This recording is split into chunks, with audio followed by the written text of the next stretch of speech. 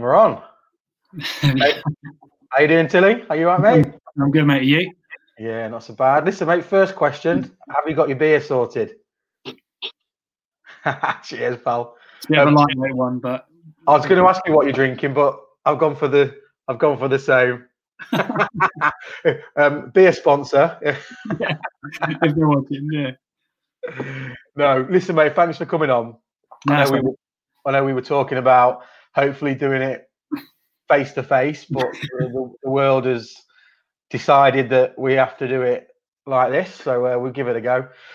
Look, to be completely honest, the whole point of me doing this and starting the blog was, well, one, because I was a bit bored.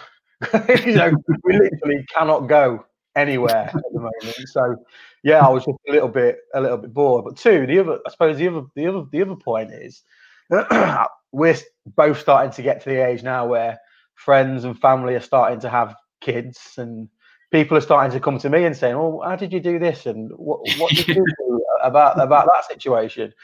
And do you know what? It got me thinking back to when we had Leo, and there is literally no advice out there for dads about what to do, what not to do. And I always sort of go back to I remember the first moment we had Leo. So Carly, we had a cesarean. Carly, my scar's not there. Carly had a cesarean, and just after that, she's in the recovery room, absolutely knackered. And then the doctor comes in and says, "Oh, here's the baby. You need to feed him."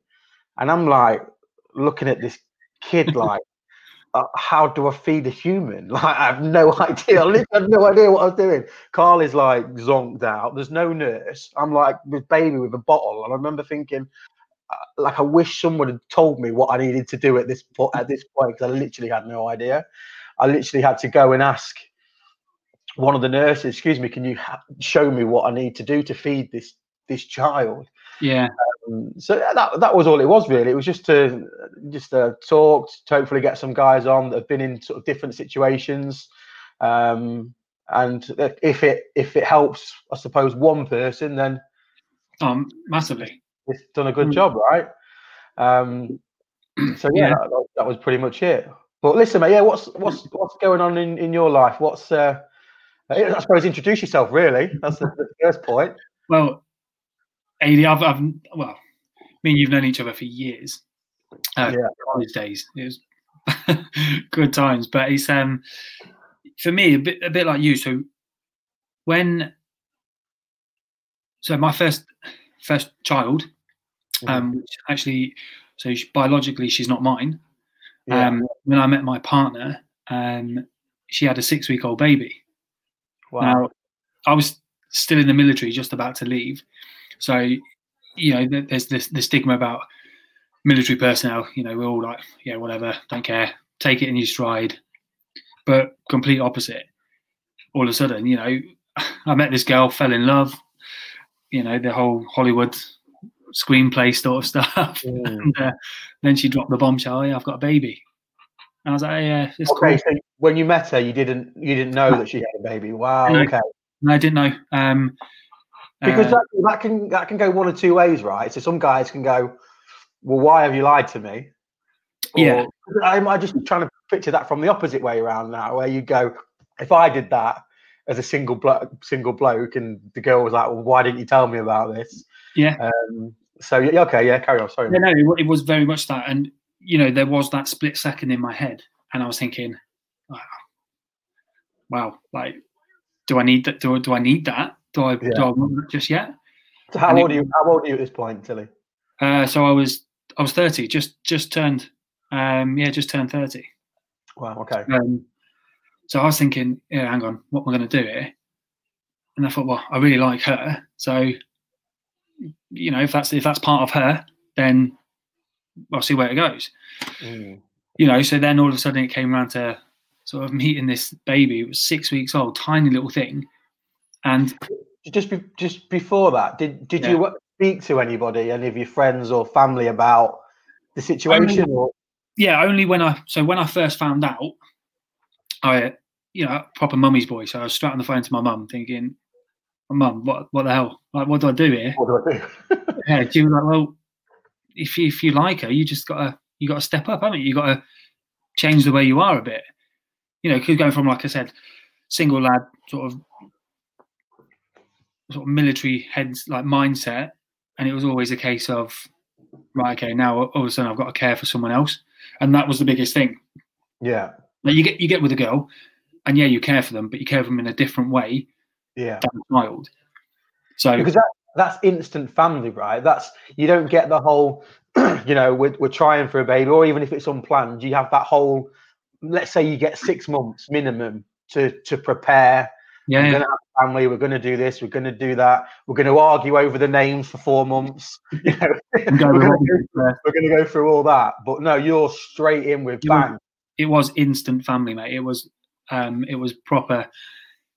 You know, this little child doesn't know anything about the world, like nothing. Yeah. So it's not like you meet somebody and they've got a kid that's at school, you know, finding their own feet, their own way of how they do things, and all of that. It's basically a blank canvas. And what was the situation with the biological father then? No, he wasn't on the scene. So at the time when she found out she was pregnant, and then obviously told the dad, they were together, and then he just bailed. He was like, "No, I don't want that. I don't want a kid." And she didn't want to get rid of the kid, and should have thought about that. Yeah, you know what I mean? It takes two of them. So yeah, of course. Yeah. Well, not nowadays, but yeah, it's yeah. So be politically correct till yeah. So yeah, he wasn't on the scene, so I was literally left, you know, in charge of this kid. And yeah, mate, it completely changed my world, changed everything, my whole thought process. I was scared, big time scared. Like, what was your biggest fear? Like, what if I break this child? Like, you know, I don't know what to do. Like I've grown up around like family members that have children, and I've seen how other people, you know, how they parent. Yeah. But it doesn't prepare you for when you are actually in that position. Yeah, so mate, it completely blew my mind. But I literally went straight in. You know, I was straight away changing nappies, which was the most disgusting thing in the world. Babies shouldn't produce that kind of smell. Yeah. It's not right.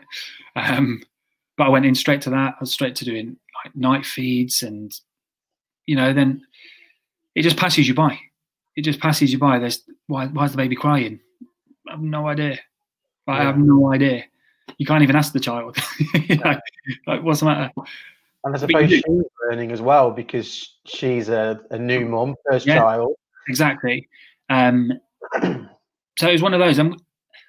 For the best part, we kept it, you know, right or wrong, we kept ourselves to ourselves. We didn't really involve many people. We tried to just do what we thought was right, because there's no right or wrong way. Everyone has their own way of doing things. You know, I don't think you can be told how to parent. You can be advised how to do it safely. No. And, you know, there's millions of books, and mate, you can go on for years trying to be an expert, but you can't, because everyone's different, you know, personalities, upbringing. It's so different as well. It's like, you know, I hate those parents, you know, when you go to work and you've had no sleep, your kid's been up all night, you're having to literally stick things in your eyes to keep it open. There's always that one parent that's like, "Oh, my kid was a breeze, no problem." Like, the amount of times I used to go back into work, and like I say, I was just transitioning, leaving the Air Force, and I'd go in, and my boss was like, "Oh yeah, I remember my kid at that age slept right through, absolute dream." And I'm just thinking, I'm leaving soon, so it doesn't matter if I actually drag you over this desk. Like, but you have that inside you. You think, what am I doing wrong? Like, what am I doing? So was there ever a moment where, so after she's told you that she's got a child, like how far into the dating are you at this point, or talking?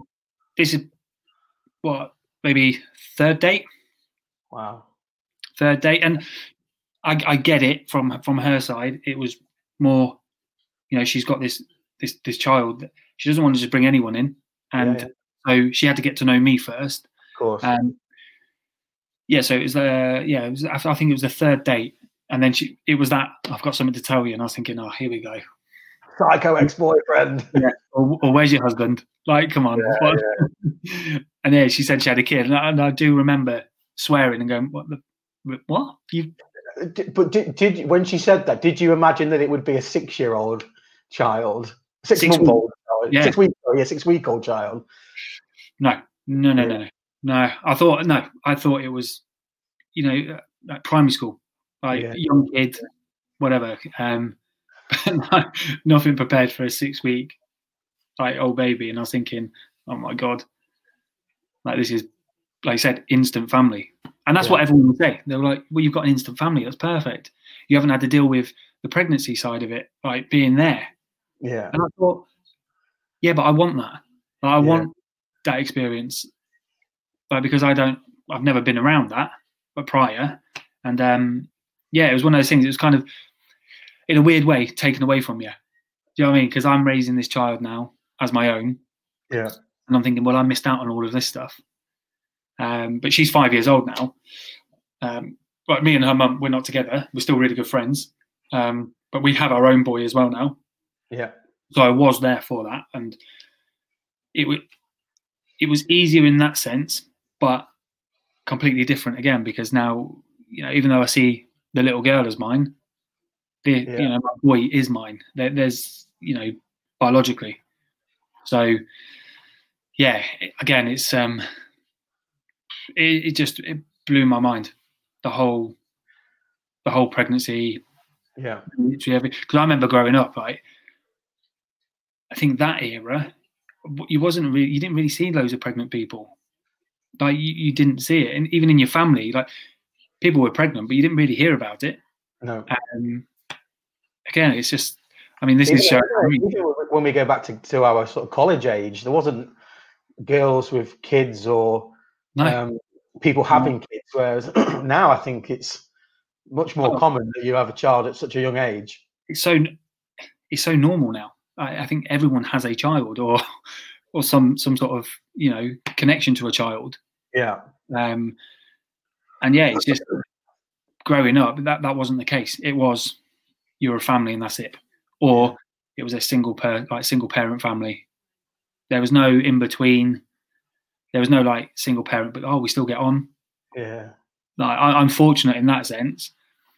Well, I was going to say that was when I was going to come on to, actually. Can you talk to me about your upbringing? And so, well, with mine, I guess I didn't really know my dad. So growing up, like, he wasn't around much. From what I gather, he was a bit of a dickhead. Anyway, and and that's why they weren't together. And so I didn't really have that father figure. Yeah. Growing up, not until my stepdad came on the scene, and I've always called him Dad. So, who is an absolute legend, by the way. Yeah, yeah, he is. Dexter Senior. Yeah. That's why my boy's named after him. That's nice, though, that. Yeah, and so he came on the scene. I was 9 years old. Okay. When he came on. Do you remember that transition from your point of view? Like, who is this guy? Like, do you remember that? Yeah, I do. And one thing I did take from that is that he was very hands-on straight away, because I've got two younger sisters, and he was very hands-on straight away. So there was that initial, like, who's this guy, like, taking over? Like, I'm the 9-year-old, I'm the man of the house. What's going on? Yeah. Like, that's my mum, my sister. Yeah. You might tell him off, whatever. But I do remember, it was just like a duck to water for him. He was just like, no, he was the parent. Straight away, there was that respect there. And I could see, and I remember stepping back at 9 years old thinking, I want to call him Dad. Like, because of, what he was doing for us, for the family. Yeah. And then all of a sudden that became normal. I didn't know a dad prior to that. No father figure as such. I had my granddad, and granddads are the best, but yeah, it's different. You get away with everything with your granddad. Of course. Yeah. And yeah, it's my stepdad came onto the scene, and I remember first thing, I was like, yeah, I'm calling him dad. Like that's it. And I do remember that the first time I did call him dad, he was like, you wouldn't think of it knowing my dad, looking at my dad, but he was proper like tearing up, and I was thinking, nice. I like that. Yeah. But yeah, and then my mum and stepdad, they're still together now. So whatever he did then, it worked. Yeah. And that was always when I met Jodie and we had Anya. Yeah. I was instantly thinking, yeah, you've been through this. Yeah, I was thinking, okay, right. What? And I could go to my dad, my stepdad. I could go to him and say, Dad, like, what did you do? Yeah. My dad then, Anya's dad started to come back on the scene, obviously, because there's another guy, raising his daughter. We had a couple of run-ins, and yeah, it was more. I said to my dad, look, what did you do? Because I didn't know my real dad, and he was like, well, he met him a couple of times, but he said, look, first time I met him, I said, look, should we go and get a beer? We can get to know each other. I'm going to be bringing up your kids. You're not. I am. Let's get a beer. And I took that exact approach and said to Anya's dad, let's go and get a beer. And did that work? Nope. Nope. It was a great decline. Straight decline. But then, like 2 weeks later, it was Anya's christening. And I'd just come back from Saudi, so I was over there working. And I just come back and, was getting Anya christened, and obviously her dad was going to be there. And I remember saying, before the christening started, I went to speak to him and said, look, I'm 80. You didn't want to meet for a beer. That's on you. I said, but today, don't be causing any trouble. Like, no drama. Yeah. And he was like, like most guys, we all do it. It's like, chest comes out and you think, whatever. Do you know what I mean? And you just think, and because of my like experiences and stuff, I can't be arsed with that. Yeah. And I just said to him, like, you can breathe. Like, you can breathe. Now, mate. Yeah, exactly. You're not intimidated. Just chill out. Yeah. And yeah, I made a joke with him because he wasn't wearing socks. One of those, you've probably been there, Marco. I said to him, shoes and quarter-length trousers on. That kind of guy. Yeah, with the carpets, under. Yeah. But yeah, I think by having that approach to him, I think he realised then, like, okay, like he's not going to be a pushover. Yeah. And he knew then. And then after, like, the christening went fine. The after-do went fine. There was a bit of tension, but it worked out. And he actually, funny thing is, like, maybe a month, 2 months later, he came to me for advice, right? Like for his own daughter, because I was telling him, you need to spend time with her. If you want to be in her life, you've got to spend time with her. I said, I'm never going to stop you, and I won't allow Jodie to stop you. But that's good. That is good, because there'd be some guys in situations where the other partner is stopping that, and it's through jealousy or masculinity that people mark your territory. It's good that you were in a position to yourself that you wanted to do that. Yeah, exactly, and that was only because of my stepdad. And that was because if that's the approach he took, and I see now how happy we were and everything, I didn't want that for a child that doesn't know any different. Yeah. So that sort of ironed out, and now we're actually quite good friends. And he has his daughter every other weekend. It's a bit of a balancing act between everyone, but it works. It works. So it was just weird from going from my upbringing to not having a dad, then all of a sudden stepdad on the scene, who I see as a dad, and then going into that exact same sort of scenario. Yeah. And I'm thinking, geez, it's like, what have I done? In the winter time, don't get me wrong, when 2 o'clock in the morning, you've had like 20 minutes sleep and the baby's screaming and you're thinking, what? Yeah, what? Yeah, I mean, and nobody prepares you for that. I don't think, that those first 2 weeks, because for guys, you get the first 2 weeks, obviously, where you're at home, you're trying to share the night feeds and stuff.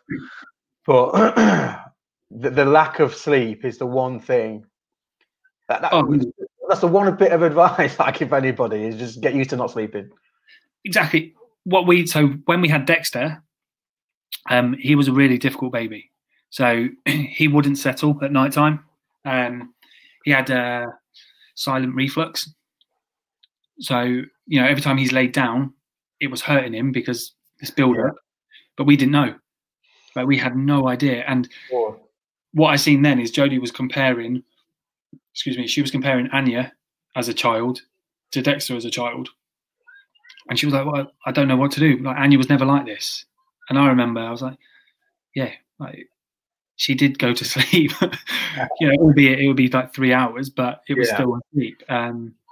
So we took it in turns. We did shift work, basically, 4 hours each. So 4 hours on, 4 hours off. Granted, I probably did 8 hours on, and let Jodie sleep a bit more. Yeah. But that's because, you have this stigma of dads, and there is a stigma of, dads not doing enough. Yeah. Whereas actually, like, people that I don't really speak to, or to be fair, even people that know me won't know how much I actually did, whether it was for Anya growing up as a kid or bringing up Dexter. With Dexter, I did all the night feeds, like all of them. And then when we did the shift work, I'd do longer. I was going out to work 12-hour shifts, coming back. At the time, because I'd left by then, and at the time, I took a job which gave me 4 on 4. The RAF. Yeah. Yeah, I left there, and I was doing a job like an ops manager role, and it was just purely one. It was 10 minutes from the house, and it was 4 on 4 off. So I got a lot of time at home, and that's the only reason. So I put back all my career, my whatever I wanted to do. Yeah. Pick this job just to be at home. I hated the job. You go from a very disciplined world to somebody saying, "No, I ain't doing that. I've got a bit of a bad back," and you think, "Come on." Do you know what I mean? Like, you go from this.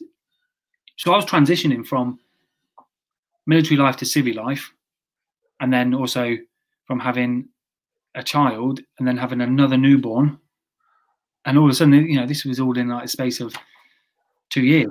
I was going to ask you. So you first start dating. You've got a 6-week-old. How long was it before Dexter came along? Dexter was 18 months after. Born, or that's when you knew you were... born. So he's 18 months younger. He's just had his 4th birthday. So virtually a year in, and you find out, you're pregnant again. Yeah, pretty much. And I'm thinking, like, it scared me because I was like, I know what we did with Anya, like the sleep, the feed, everything, the teething, and I'm thinking, oh no. Like, was it planned? No, nope, no. Not planned. I genuinely thought she had brought a joke one, a sick, because we had that kind of sense of humour between us. Yeah. And I thought she had brought like a fake one. Like a fake scratch card. Like the film Knocked Up. Yeah. Elton is pregnant. She's pregnant. Yeah. That was like my similar reaction. And at the time, so this was before I took the job as the ops manager, I'd not long been back from Saudi, and I was due to go back out there. So I was a contractor. And then obviously I knocked that on the head straight away, which again, a lot of people don't think, guys would do that. So I had this, very, very well paid tax-free job, and I just canned it there and then because I wanted to be at home for the pregnancy. Yeah. I heard Jodie's stories when she was pregnant with Anya, that, the trouble she had, how uncomfortable. And I thought, nah, I want to be around for that. I don't want to just go, yeah, okay, I'll see you when it's a bit, you know, a bit closer to you popping, I'll be back. Yeah. So again, I put myself in that situation because I could have gone back. Yeah. Could have gone back. A lot of guys probably would have done. Exactly. But again, I think back to like, well, okay, what would my stepdad have done? Yeah. Would he have bailed? Nah, not a chance. So, you know, I dug my heels in and I was like, nah, I'm staying for this. And at the start, it was brilliant. You know, it was like, oh, like this whole pregnancy thing, it's great. Like, I feel great. how was she for it? Because I know my partner, she really struggled in the first trimester, so we were being sick. Yeah. We were being sick. Carly was being sick. Teamwork. Yeah, I'm behind going. Obviously, she was really sick through the first part. Now she'll tell you she struggled through the whole thing. I thought she breezed through the second half of it, but we really struggled. She really struggled the first with the sickness and stuff like that. How did Jodie get on? Yeah, very similar, mate. To be honest, she was through the first. She was really sick. You know, and I was freaking out. I was like, "Why are you so sick all the time? Like, what's going on?" Like, you start reading things, and you're like, "Dude, like, just don't read Google for anything." Oh, yeah, exactly. What? He's going to have 2 heads? Yeah. You're giving birth to who? Yeah. But yeah, so we was like reading things, and I was getting in the state. Whereas obviously Jodie had been through this. She was like, "Yeah, well, I was sick with Anya the first time out." Yeah. So, like, complete hats off to women. You know, they were like, "Yeah, this is normal. Like, I've done all this." Yeah. And then, you know, they'll tell you they don't, but they're still moaning about it, but in a good way where you think that you're being like the lazy one. You're like, hang on, what am I doing wrong? I've been work all day. But no, the second one, second trimester, she was okay, but Dexter was a big baby. Like, how big? £9.9. Right. I mean, you've seen the size of him. Leah was 6'12". Really? Yeah, small. Yeah, well, like I said, she carried Dex, and I just remember towards the end, because it was summer as well, or she was going through the last part sort of during summer. It was a case of she was very uncomfortable, and I was knackered. I was run down because I was running around trying to cater for everything. Yeah. Right? Anything she needed, I would go. Even the weird cravings at stupid o'clock. You know, I remember once nipping out to the garage, and it was probably about 3 a.m, all because she fancied some peanut butter. We didn't have any, but it was the end of the world. End of the world. Yeah. And I was thinking, how can I get another couple of hours sleep? Right, I'll go. Go get some peanut butter. Yeah. Knock yourself out, love. Enjoy it. Yeah. But yeah, I remember that. And then, so the birth, like Dexter. So with Anya, obviously I wasn't there, but she said Anya, she was back to back, which is horrendous for was you a natural birth? What, Dexter? Yeah. No, water. Yeah, he was water birth. Yeah. Yeah, so we had him in the birthing pool. Okay. Mate, that no one can tell you or prep you for that. No one. It's the weirdest. Go on then. Paint the picture. Right. It was a cold day. I remember we was in the hospital. We was in Costa, and I remember Jodie sitting down, and then literally all I heard was a pop, and she was like, looked straight down, and she was like, "Oh no, my waters have gone." And I was thinking, I've just got a coffee. I've just got a coffee. Like, what the hell? So I'm then straight. It's a go cup. Yeah, I left it. Literally grabbed a wheelchair, put her in that, and like sprinted off to the ward. And I was just in like complete different mode then. Like complete different mode. Yeah.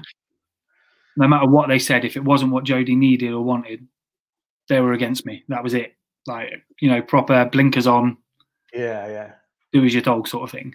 And so they're filling up this birthing pool. Jodie's on a bed, like giving it the loud contractions, breathing, all this stuff. I'm pacing up and down, going, what shall I do? Like, Jodie, do you want to hold my hand? And I'm getting told to, do I want to hold your hand? Get out. Like, I had no idea. Then all of a sudden, we go into this room where the birthing pool was, and I'm thinking, how? Like, she's just going to get in there, and what? Who's getting in with her?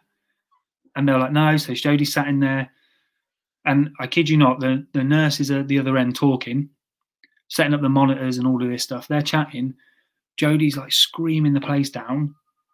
I'm sat behind Jodie, like, go on, babe, go on. Like, you can do it. Rubbing her shoulders, like doing nothing. Yeah. In my head, at all. No, exactly. In my head, I'm doing it. I'm helping. Yeah, like, yeah. I gave birth. Yeah, yeah. And, I just remember they looked over and they're like, all right, he's crowning. Like, keep pushing. And then they're chatting away. And then all of a sudden, Dexter comes out. Like, in the water, the nurses are still chatting. I'm then shouting over at the nurses, he's going to drown. Like, pick him up. Obviously not realising he's still in the sack. And yeah, Jodie's like in tears, and like the nurses then spring into action. And, they were amazing, like straight in. And then they're asking me, oh, do you want to cut the cord? And I'm thinking, what? Yeah. Like, I've never even thought about this. No. What if I get it wrong? Like, is it possible to get it wrong? Like, it's all going through my head, and everyone else is obviously, as they should be, focused on Jodie. Yeah. And then, all of a sudden, I just remember having this baby and cutting the cord. They cleaned him up, weighed him, and that was it. I was like, wow. I've now, I've got Anya, but I've now biologically got a son. Yeah. And there's by far nothing will ever beat that feeling. Like, that's something you can't describe to anyone. You can say, oh, you'll feel different. Everyone says it. You'll feel really different. You won't know what's come over you and all this. And you think, what are you on about? It's a baby, right? I'll be fine. But nah, it's. I've got a friend, I won't name him, but he just doesn't get it. Like, he just does not get how you could. He's like, so do you like love him in that? I'm like, yeah. And he's like, but why? Like, what have you done? Like, and I just remember, like, the first couple of weeks where you sat with this kid on your lap, because obviously they're so tiny, aren't they? Yeah. But I used to sit there and look at him and think, I fucking love you. Yeah. Like, it's weird. It's just such a weird feeling like that. You're right. You cannot describe it. It's just, yeah. I mean, I would do a very bad job of trying to explain that feeling, but it is. I remember just, I fucking love you, mate. Like, I just love you. Like, it's instant. Yeah. It's like utter euphoria. You're just like, wow. And and that's what it was. It was like Jodie was getting seen to, looked after, and Dexter was there on this weigh-in scale. Yeah. And I was just stood there.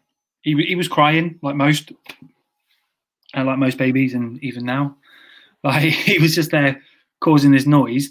But it was weird because it was like all drowned out, and for me, it just felt it's just me and him. Yeah. And that's when that feeling was, no matter what, and even today, like, no matter what, I've got you. Like, that is it. Yeah. You hear, we all laugh and joke, oh, I'll do time for you, I'll do this, I'll do that, but genuinely, yeah, you would. He could never do wrong, in my eyes. No. And there's been times where, he's done something, and he's been told off by, like, the grandparents, and then I've gone, well, what? Don't tell him off like that. Like, he's not done anything wrong. Yeah. And then I think, hang on, I probably told Anya off. Yeah. Do you know what? With Leo, so Leo's cheeky. Like, he's very, very cheeky. So Leo's he's 3 in May, Mm-hmm. And you know, you'll know when you get to sort of 2, they start to get the personality, and he starts being naughty, and he'll like look at me, he'll pull this face, and I think that's me. Like that face he's pulling is me, and I find it very hard because I see he's cheeky. I can see he's very cheeky, and but when he's doing it, I'm just looking at myself, and I find it very hard to be angry at him because I've just seen myself in him. It's like I remember my teachers at school used to describe me as a lovable rogue. Well, the ones that liked me would describe me as a lovable rogue. But that's him. That's exactly what it is. And but just going back to the birth, I remember. So Carly had a C-section, and you've never been through that, but I don't know if you've ever seen it. When you're so Carly's laying on the bed, and I'm at the head end, and they put this sheet up at your chest. Yeah. So literally I can just see Carly's head. That's it. And they're doing what they're doing behind the screen. Anyway, a couple of minutes into it, they're like, "Oh my God." We're like, "What do they mean? Oh my God." And then one of the nurses went, "Look at his head." We're like, "What's wrong with his head?" And they go, "He's got so much hair." We're like, "Oh, thank God." What a thing to say. Yeah, look at his head. I'm like, "What's wrong with his head?" He's got horns on it. Yeah, no, he did, but he had his hair was like mine before I shaved it off. Yeah. It was crazy. It was crazy.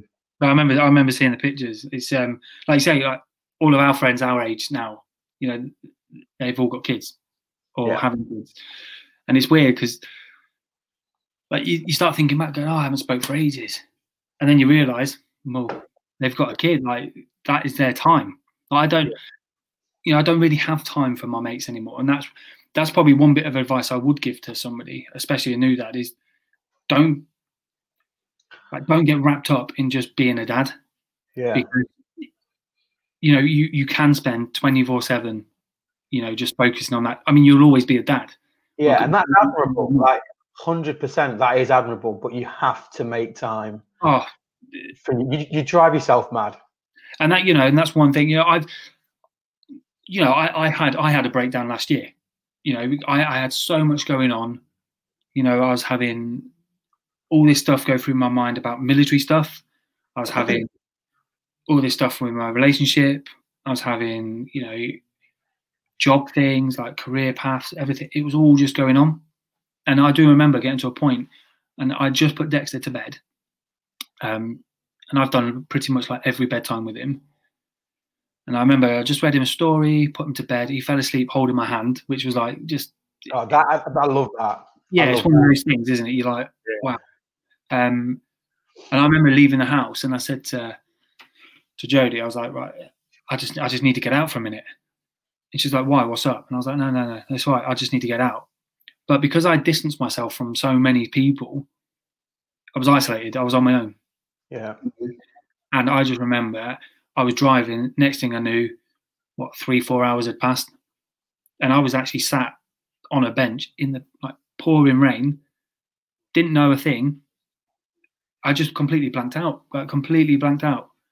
And I was drenched. I was freezing cold. And it was only when the police arrived, because there was reports of this guy sat on a bench in the rain. Like the police arrived, no one can get hold of me on my phone because I'd left it all in the car. I just wanted that moment, that 10 minutes to yourself. That's that pressure and the pressures of being, and that's what one of the what I wrote in my first blog that I wrote. You know, all that. What's the biggest killer of men under 45? I think is suicide, and that all comes from that pressure of having to provide, maybe shutting yourself off from. I am fully aware. I mean, I luckily, touch wood, I don't struggle really with mental health problems, but I'm fully aware of the pressures of having to provide for not only me, not only Carly, but a child who needs me and has, you know, that he's not out doing his paper round yet. You know, he needs me to be there, and he needs me to support him. And I'm fully aware of that. But I see how, if you're not as strong mentally, that could be a real struggle for some men. Yeah, do you know what? Like, I was never at the point where I thought I would have it. Yeah, I wasn't. I never thought, I'm struggling here. There was times, I think, I need to talk to somebody, but who am I going to talk to about this? Like, you can't talk to your mates because what are you being a pansy for? There's all that whole bravado, isn't it? Yeah. It's that bravado, and so I still play footy, and all the lads I'm playing footy with are, probably maybe 10, 15 years younger. Yeah. And you hear them all, and you think, yeah, I was that idiot, like that age. Yeah. So you can't, like you say, you can't really talk to them about real problems. Throw a set, mate. Yeah, exactly. Yeah, and it was, it was the relationship breakdown.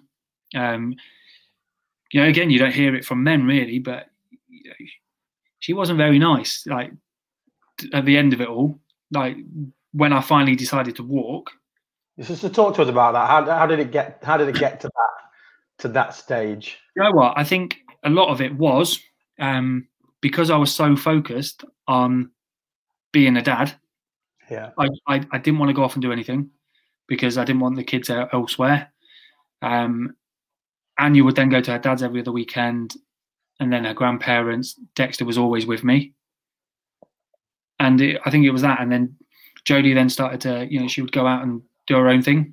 So then started leading her own life, and then it was just one thing after another, and then you start thinking, hang on, I'm not going out anymore. I'm not getting invited to do anything. I'm literally living like a stay-at-home nanny. Yeah. Like not a parent. It's gone from the parent stage. Yeah. And all of a sudden I'm doing everything and working. And it was all that build up. And I just thought, this ain't normal. And I'd speak to my mates, some of them, in relationships, and I'd say, look, I'd ask them advice on relationships, but not about parenting. Yeah. It's just like two different subjects. And I say, yeah, does your missus do this and this? And they'll be like, no, not at all. Or we'd always do this together or whatever. And I was thinking, yeah, this isn't right. And then when I had that moment where literally everything just shut down, that's when I knew. I was like, right, nah, things need to change. Like, Anya has her dad now, who's always in her life. Her grandparents, she'll always have me. She calls me Pappy. So I made the decision that Dexter would call me Pappy. So there was no confusion. Yeah. So she'll always have her Pappy. And then I was like, right, so I need to focus on Dexter because I'm his dad, I'm his Pappy, And then I thought, well, I'm not going to be able to give him anything if I'm not here. Yeah. So I sort of, gave my head a wobble, kick up the arse myself, and got on with it. I reached out like military mates and like certain support groups you still have when you leave. I reached out and is there any support from the military for veterans to go to and stuff like that? Yeah, there is, and there's not a great deal, but there's enough. But again, it's having that courage really to go, okay, I need some help. And that was the only thing, because of Dexter, I was like, nah, I need some help here. I'm not coping. And, from that point to then finding a new job, like focusing again on like myself, mentally, physically, everything, was probably 5-6 months. But it was a hard time because you're trying to be. Is this you've left and then, or is this before the 5 or 6 months? So this was like within that 5 or 6 months. So we had had a conversation, Jodie and I, about this ain't working. Like we've tried, it's not working. But because of like financially and everything, I wasn't in a position just to leave. So I still stayed in the house.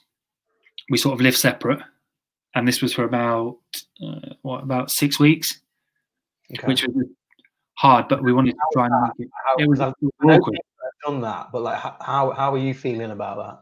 It was awkward. It was awkward because, at the start, you would kind of avoid each other and ignore each other, unless the kids were there. And it was like, you get tired of playing this act. And then you think, okay, we're trying our hardest to make it not affect the children, but they are going to be affected because we're not acting normal. Yeah. So it was really hard. And then I got this job that I'm in now, and I went away for a couple of weeks with work. Then lockdown hit. So then I was sort of still there, couldn't really go anywhere. So we made the choice of like, right, you allow support bubbles and things like that. So I would go to my parents as much as I could, but I'd always be back for morning, so for breakfast time for the kids, help out with the homeschooling, work from home, and then put them to bed. And then then I'd go. And I did that. I did that for another 2 months, maybe 2 and a bit months. So God knows how many hours I spent in the car driving and early mornings, late nights. But I did that because of the kids, really. And again, you say that all this pressure that builds up in the background. I think, you wake up, you're knackered. I was like, I'd love to just not have to go and deal with it this morning, but I haven't got a choice. They're my kids, so I've got to go. But then I went away with work, and like I said, really fortunate. And but I brought a new house. Everything was all in place for when I got back. So it was weird because I came back, had to isolate in a new house, an empty house, for 2 weeks on my own. So I'd gone from living in this family home to then coming back to a house with no memories, like no noise, nothing. And how do you cope with that? Like how do you get through that?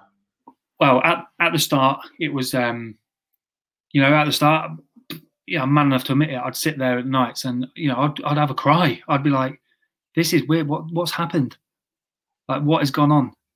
Because all of a sudden, I'd FaceTime the kids, and then you sort of, you're happy and laughy and jokey with them, and then when that ends, it's just quiet, and you're like, "Oh, like, what do I do?" Like, I can't go out anywhere because I've got to isolate anyway. I'm not looking to meet somebody because I've just come out of a relationship and all of that, and it's like, damn. So I literally threw myself into work. And like most people, home workouts and everything, and that was the best thing I think I could have done mentally, because you've gone from all of that scenario to then being on your own, and all of a sudden you're thinking, like, you can see why people do end up doing what they do, massively so. But after the 2 weeks, I then had the kids. It was weird. So after the 2 weeks isolation, I then had both kids, and she went away on holiday for a week, like literally straight away. With the kids? Without. Okay, so you had both the kids for. Yeah. So which was great because I hadn't seen them for so long. Yeah. But yeah, then I had both kids. They were asking lots of questions. They still do now. Like, where's my room? What's my room? Why is this like this? All these questions, and you think, I don't know how to answer it. Like, you're too young. Yeah. You're far too young to know or to understand it anyway. Yeah. But yeah, it was tough. It was tough. There's still days now. So obviously Christmas has just been the first Christmas without sort of. Well, I ended up being with Dexter anyway, but it was the first Christmas that I was thinking, oh my God, this is weird. I'm going to wake up Christmas Day in an empty house, like no noise, no children, nothing really. But I ended up going around to Jodie's in the morning before they were all up. So I did Christmas morning there. So Christmas was good, but it was just one of those tough times. I mean, you know, a lot of people struggle over Christmas, like any festive period. But yeah, I think being a dad makes it so much worse because of the pressure of your children. Like, you don't want them having their lonely Christmases, or they're wanting you. You have that thought in your head. They're sitting at home saying, you know, they want daddy. Yeah. They might not be, but in your head, you know, you're playing that in your mind, and yeah, your mind keeps going, and your mind doesn't stop. And then you're thinking, oh no, they need me. You know, a lot of people get back together because of that. There's a lot of people that will stay in a relationship just for the kids, and you see it. I mean, one of my ex. You could say too much about about who it is, but yeah, they you could tell the parents hated each other. Yeah, but they were with each other because, and they'd openly say it, that we were with each other for the kids. Yeah, and yeah, I mean, it's, if you can hide it, fair enough, but when it's so blatant and the kids are growing up around that, it's almost worse being in that. You might as well just separate. Yeah, and that was like us to a point. It was, you know, we had tried, but it was definitely for the kids. But it wasn't working because, you know, you're not your normal self, and then the kids aren't seeing you being all lovey-dovey and joking and everything. They're just seeing, you know, you're sitting separate, you're not talking, and it's only when they talk you then talk, and you know, it all builds up. And then as a kid, like, God knows what they're thinking or what's going through their mind. So that's, like, again, it just added to the fact that I had to go because it wasn't right. Talk about that moment, Tilly. Like, when did you realise that I've got to go? Like, what was the? Because obviously, if you weigh up all the scenarios of what can happen, leaving your child is the worst one, right? Yeah. Oh, massively. Get to that. What was it that made you think, I've got to go here? So for that, basically I just had a car accident. I remember it was on a Thursday. Just dropped Anya off at school. So yet again, another school run for me before I would go off to work. So got up, had Dexter in the car, so I had to drop Anya off at school, then take Dexter to nursery. So I was doing all that, and as I pulled out of the school, some motorbike come out from nowhere and like just hit me head, like the side of my car. He went flying over. Some young lad speeding. I had Dexter in the car though. And my first thought, you know, I turned around, check he was okay. I mean, it wasn't like nothing, no airbags went off or anything like that. He did do like $6.5 grand of damage to my car. But, you know, I've seen this young lad go flying over my bonnet. Yeah. I checked Dexter was okay. He was fine. I got out, went and got the lad. He was hobbling around. I told him, you need to lay down. Like, just stay on the floor. I said, I'm going to go and check my son now. And if he's hurt, I'm coming back and you're fucked. Like, I remember saying that to him, but it's all the adrenaline, everything. Of course, yeah. So anyway, we dealt with all of that. And then I remember getting back home and I said to Jodie, look, I need to sort everything out. I need to sort my car out. Like, Dexter was at nursery then, so he was fine. Told him to keep an eye on him. Because, like I said, there was no real impact to him, like to us.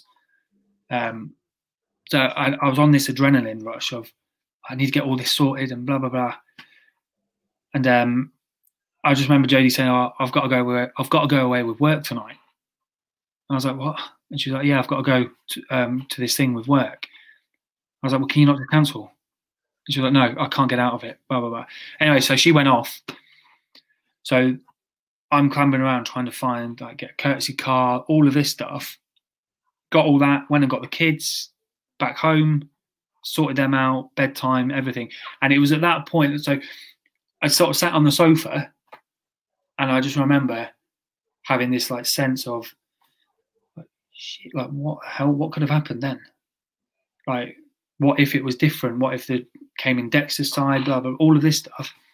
And then I was sat there looking around and I was thinking, hang on, I'm on my own.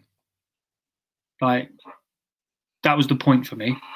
I thought, been in a car crash with our son, yet I'm now sat here on my own, having to still parent, still go and pick them up from school, deal with bedtime, and be a parent at home.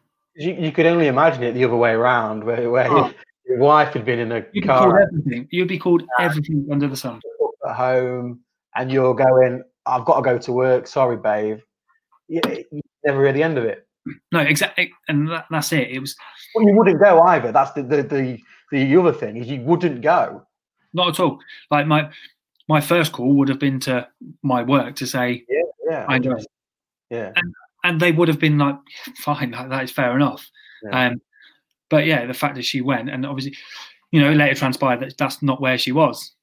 So yeah, you know what I mean. That's even worse. Yeah, exactly. Right. And it was one of these things. So it was at that moment, I think, I got the kids to bed. I'd sat down, and I remember looking around the lounge, thinking, I'm on my own here. Like, what the hell? What's going on? Yeah. And then I thought, okay, I must mean that little to her. And this was the whole thing. Everything was building up in the background. But yeah, that was the moment for me. And I didn't want. I thought when she gets back, I'll talk to her, sort of talk about it. But I've got to go, because I realised then I was just being treated like a doormat. Really, I was a stay-at-home nanny, and that's how I felt. And I thought the hardest decision I've had to make, because all of a sudden I'm splitting up the family. I'm breaking up this family home. I knew full well I wouldn't take Dexter, because I wouldn't take him away from his mum. I wouldn't take him away from his sister. Like, I wouldn't do that to him. Yeah. So I thought, for his health, for his everything, and for Anya, and for me, I've got to go, because it wasn't right. It wasn't right. Yeah. So yeah, that was the moment, and it was horrible thought. Break even now. So Dexter's he's just turned 4, and even now when he's staying here with me, he says, "Why can't we be a family? Like, why can't you come and live with mummy?" And break every time. It doesn't matter how many years or whatever you've been apart, months, whatever. How do you answer that to a 4-year-old? I've just told him that we've got too many things in the house. We need another house, and you're lucky to have 2 homes. And then it's sort of forgotten about it, and the kids are on to, all right, I need to go and pick my nose, or what I mean, or I need the toilet, come and help me. Like, yeah, we're on to the why stage at the minute. Is that why? It's everything, mate. I like the stage I'm at with Dexter now. Is so I actually go away on Sunday for work. I'm going to be away for 6 weeks, plus 10 days isolation when I get back. You can tell us all where you're going. I'm off to Paris.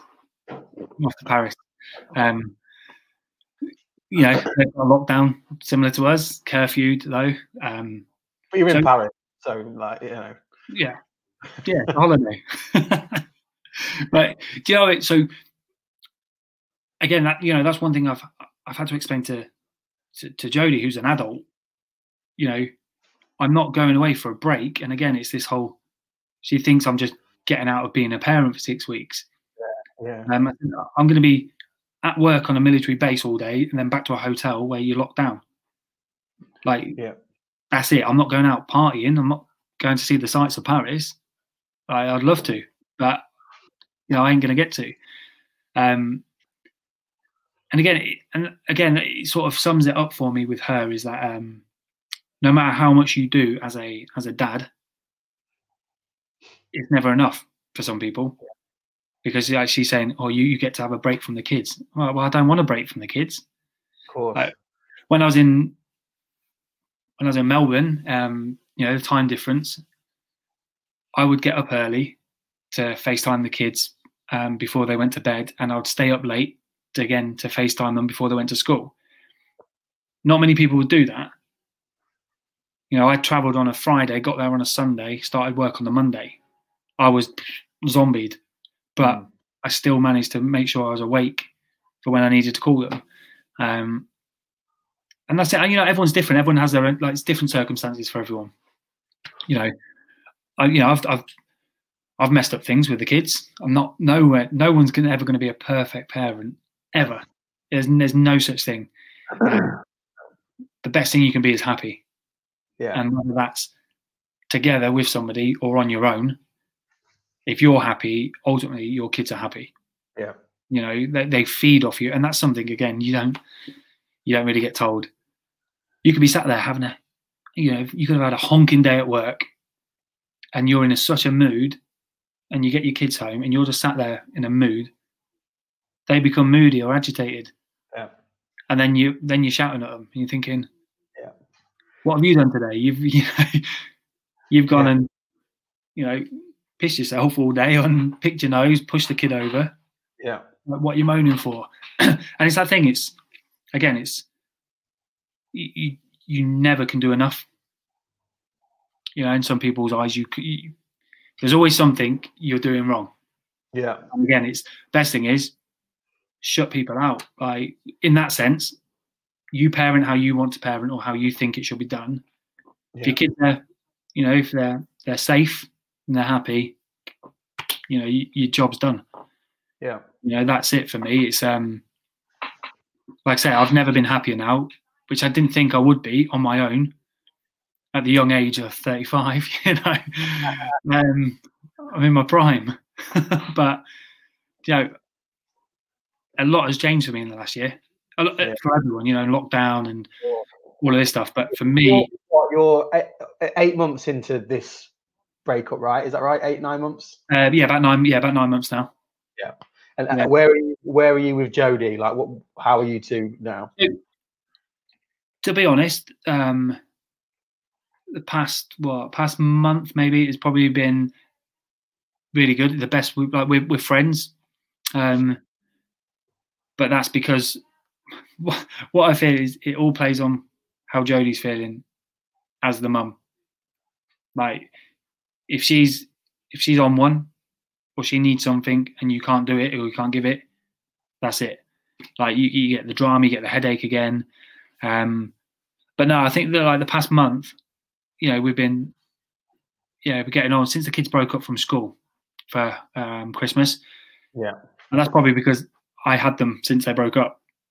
I wanted all the time with them because I wasn't going to, of course, I wasn't going to be in the family home and everything. So I was trying to make every day, which is, it's exhausting in itself.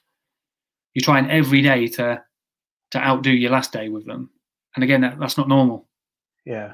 That's not normal. Like, it's not normal for a kid to come in and always have a present, always have a gift. And you try and compensate. I did at the start. I was trying to compensate and sort of mask all the questions, but probably for myself. Yeah.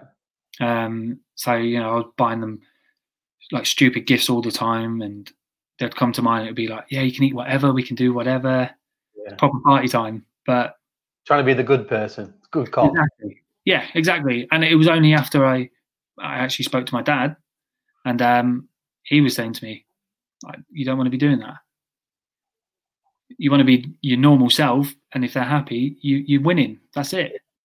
You don't need to be this whole, oh yeah, you can have anything at my house. You know what I mean? Like, because it ultimately only backfires on you. You're filling with sugar all day, and then it's like peeling off Satan from the wall. It's chaos. But then it's also affecting your and Jodie, because you and Jodie need to have a cordial relationship, right? Ultimately, and whether or not it is right now, long term, it probably will be. But what you don't want to have is, well, I get this at Dad's, and I don't get it here. That's exactly. Which you don't want. We see that from Anya.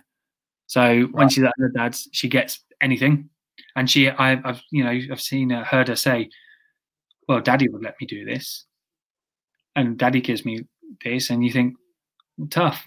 You're not with Daddy, you're with us. Like, you're with me now. Like, you have to draw. But like, you know, Jodie's moved on. She's dating already, and she's been on dates. I was going to ask you that. Yeah, so she's been on. The first time I found out she was actually on a date was so the first time I went to France, I left on a Sunday. She was dating on a Wednesday. How long after you breaking up is that? So at the time, I was still living in the house. You know, it was like, yeah, I was still living there, but I guess we had kind of, I guess, officially been apart for like 2 months or 3 months at that time, but we were still in the house together. How did that make you feel, learning that? I went through all the stages. I went angry. I was upset. Then I was thinking, no, I can't let that happen. We need to be together. All of that stuff. And it was actually one of my mates I spoke to who then said to me, just remember why you're not together. Yeah. Yeah, okay. And he goes, and look how quick, you know, she's moved on with somebody. Again. Yeah, exactly. And I was like, yeah, fair one. Like, you know, so that first one was the hardest to hear. But there's been what, 4 different since I've been back. You know, I've told her she can do what she wants, but not around the kids. Okay, that's the challenge there, isn't it? It's bringing somebody else into that family, and then that's a whole another scenario of problems for you emotionally. Yeah, because from my own perspective, it's imagining somebody else looking after Leo is kills me. The thought of that is just horrendous. Yeah, so I had all that. I had one of the guys she was with had a daughter. Was it the one with the daughter or the son? It was one of them. I think it was the one with the daughter. They was going to do something, and I remember phoning to FaceTime Dexter, and she was like, "Oh, Dexter's busy." I was like, "How can a 3-year-old be busy?" I was like, "Go and tell him I want to speak to him." She goes, "Oh, he's out on his scooter with this guy, Steve." We're meeting kids and fellas already. Yeah, straight away. And I was like, the thing is, I had said to her, the only thing I asked her, I asked her 2 things. One was to be honest with me, and one was to let me know before the kids met anyone else. Yeah. So one, I could prepare myself, but also talk to them. Yeah. About it, and I got the whole yeah, no problem. Of course I'll do that. Out of respect for you, of course I would. Bob, not at all. So yeah, that was hard. Like, so my son's outside playing with another guy pretending to be daddy. Like, you know, that was hard for me. But that relationship didn't last long for them. And yeah, now, and like I said, we are in a good place now, which is, you know, very fortunate because not many people can do that. But again, I don't know how that will last. Like when I'm away, Jodie's not a very hands-on mum. She's a good mum, don't get me wrong, but she's not a hands-on kind of mum. So I think she'll struggle. She'll struggle a lot more whilst I'm away because I do so much. Do you have any other support? Are your parents involved with both kids or just Dexter? No, both kids. Kids. But they don't get to see Anya. So she's always with Jodie's mum and dad. Okay. So it's a shame because Anya loves seeing them, and they don't treat her any different. And how do you think that dynamic works long term? Because obviously, Anya isn't yours, although you've been brought up. What, 4 years? 4 years? 5 years now. Yeah. Is there a point where that you think that tails off? I imagine you wouldn't want it to. No, I definitely wouldn't want it to, but I think naturally it will. But it'd probably be more for Anya's sake because she's got her dad and his wife, and their family. She's got Jodie, her mum, and then whoever she's with, and then probably their family, and then she's got her grandparents. Do you know what I mean? She's got all of these others. I'll always be around for her no matter what. but yeah, I think it's sad to think, but I do think it will tell. It will just stop, because there's been times already where, I've gone maybe a week or so we're not seeing Anya, because I'll get to a weekend and she's with her dad, and then she's staying with her nan and granddad. Right. So I try and see her as much as I can, especially when I've got Dexter here, because her nan and granddad actually live like 5 minutes walk from mine. So I do try and obviously keep Anya and Dexter together, so they can still play, and so nothing really should change for them, because it's not like I've moved house and I've moved miles and miles away. Yeah. I'm like 15 minute drive away, purposely, because I wanted to make sure I was close by. But yeah, my biggest worry now is when she does meet somebody and actually settles, then what happens to like my relationship with Dexter? So how often do you have him now? So now I have him, well, under, let's say, normal circumstances, I would have him 2 nights 1 week, 3 nights the next. Okay. I pick him up. So this was my plan, was every Monday I would pick him up from school and then take him something to eat or go to a park or something for an hour or so, then take him home. Then every Wednesday, pick him up, he stays at my house. Then every Friday, I pick him up and he stays at mine. And then every other Saturday. So I have him every weekend, basically. And that was my choice, because he's at that age now where he can start playing football. Yeah. So he's 4 years old, he can start playing. Obviously, not at the moment, but of course, I want him here with me on a Saturday morning, so I can take him to football. And then I can drop him home, and then I'll go and do my thing. But yeah, and that's the other thing. He's now coming into that age where I brought him. So it was his birthday. I brought him his first pair of football boots. It's just all this thing I remember as a kid now, and you're trying to relive those moments and those feelings, like what you felt as a kid. Yeah, I want him to experience not everything, but all the good times. Of course. So yeah, I can't wait for him to start playing. He's my retirement plan. I've already got Leo's contract signed for his agency. He's my retirement plan. So isn't that like so? Like I was going to say most dads, but I don't know. But I mean, most of my friends, it's like, he's gonna be a footballer when he's older. That's the plan, isn't it? Yeah, exactly. And no matter what you say, you sway them towards it. Like, he'll be watching, I don't know, Peppa Pig or some Hey Dougie or something random, and I'll be like, "Oh, do you want to watch the football? Do you want to watch like Class of '92? Do you want to watch that?" Actually, so Leo's now started saying, because on the iPad he selects what he wants on Peppa Pig or Hey Dougie, and he starts going, "We watch United. We watch United." And I'm like, "Yes." I put it on, and then he just watches any football, right? So and then I was watching it. I put United on the other day. It was like the highlights of the last game, and he's like 2 seconds. He's bored of that, so he selects the next one, and it was Japan versus Belgium. United. I'm like, yeah, United. Exactly. These are the moments though that you again you can't explain to somebody. But you have little moments with your kids, and whether it's a daddy and daughter or daddy and son.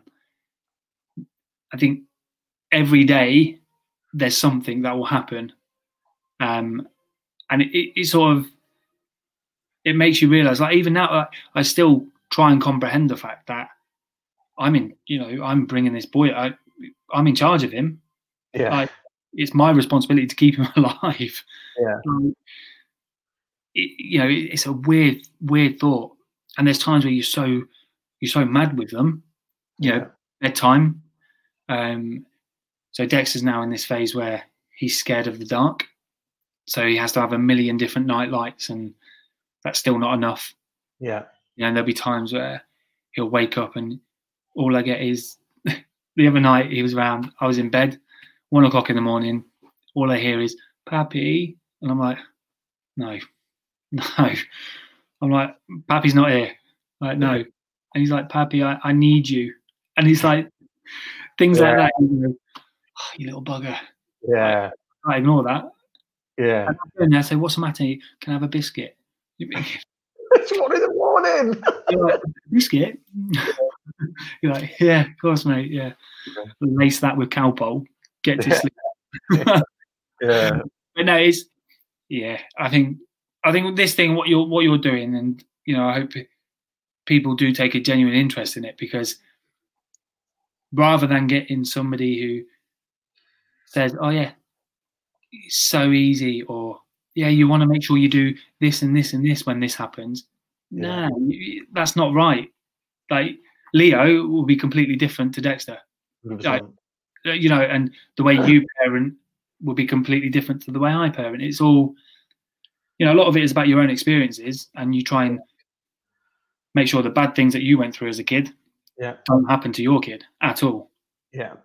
And I think it's finding that line of where do you draw it.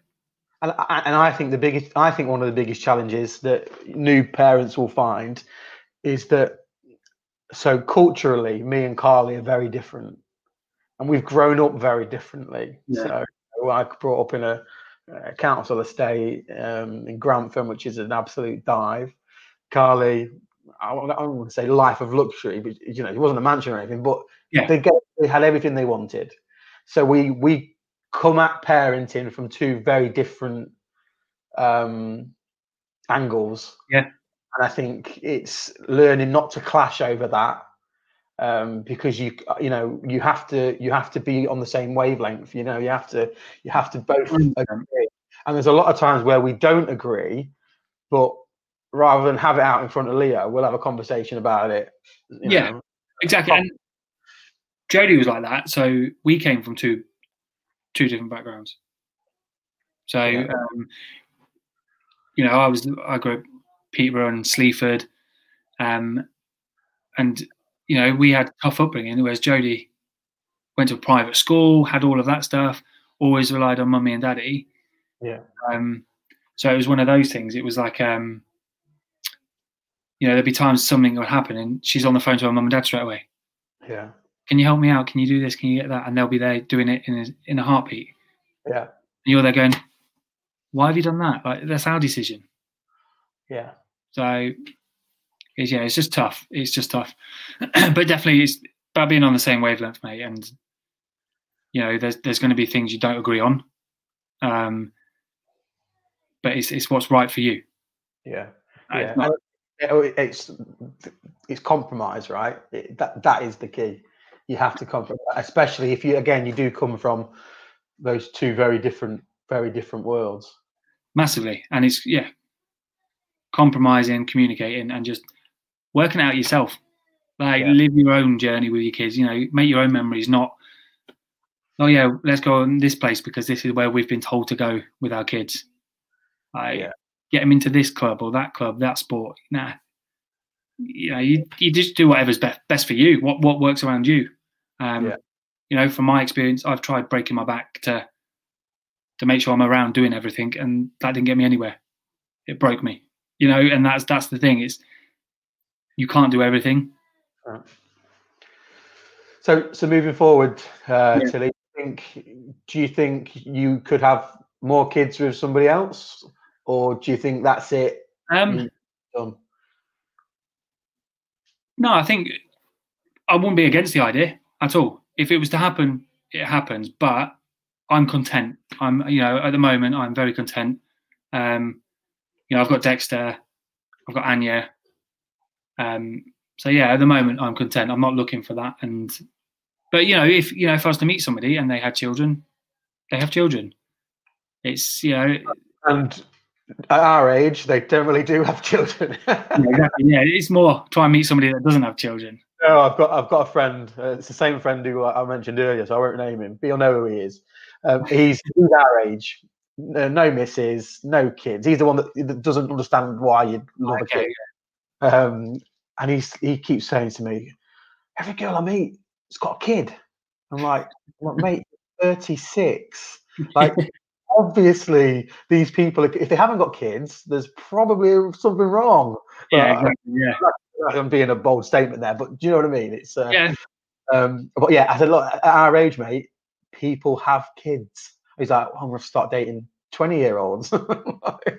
Yeah, you can do that for so long. Yeah. But I think he's going to be that creepy guy that's still 50 dating 21-year-olds. Sit down in the corner while they're up dancing on the table. Yeah, but that's the thing. I remember guys like that. I remember when we was at college. There was a girl from Sleaford, actually. I can't remember who it was, but there was a girl from Sleaford. She was on our course. Who was it? Shocker. Yeah, from Sleaford. And her boyfriend was like 32, 33, and we're what, 16? And he'd come out with us. We're all 16, 17 in the pub for the first time. We're super excited. And he's like sat in the corner like... the creepy old guy. Yeah. That's just weird. Yeah, it is. No, it is. And that's it now. It's now, like, if I was to meet anybody that doesn't have children, I've got a kid. Yeah. You know, so it's like that, and then you try and approach it from that angle. Oh yeah, I'm a single dad. And, you know, and that's weird to say. I'm a single dad. It's not something you plaster over your CV, but you know, the reality is, I've spoke to a couple of old friends, not interests like that, but I've spoke to them, and I've been nothing but open and say, well, yeah, if you're talking to me, you've seen my social media and all of that stuff. You see, I've got a son and also a little girl that I look after. Yeah. So, but yeah, I can hear Dexter now shouting. Right. So, well, I was gonna wrap up. We've been on some time, but listen, great speaking to you, buddy. And you, mate. And you. And yeah, hopefully, if this has helped one person, then we've done all right. Yeah, no, exactly, mate. And well done for doing it, mate. Well done. It's about time as well. Somebody started telling the real side of it, not the fancy Google side or. Yeah. No, I appreciate it, mate. No, well done, mate. And anyway, when this is all back to normal, and that we'll catch up, mate.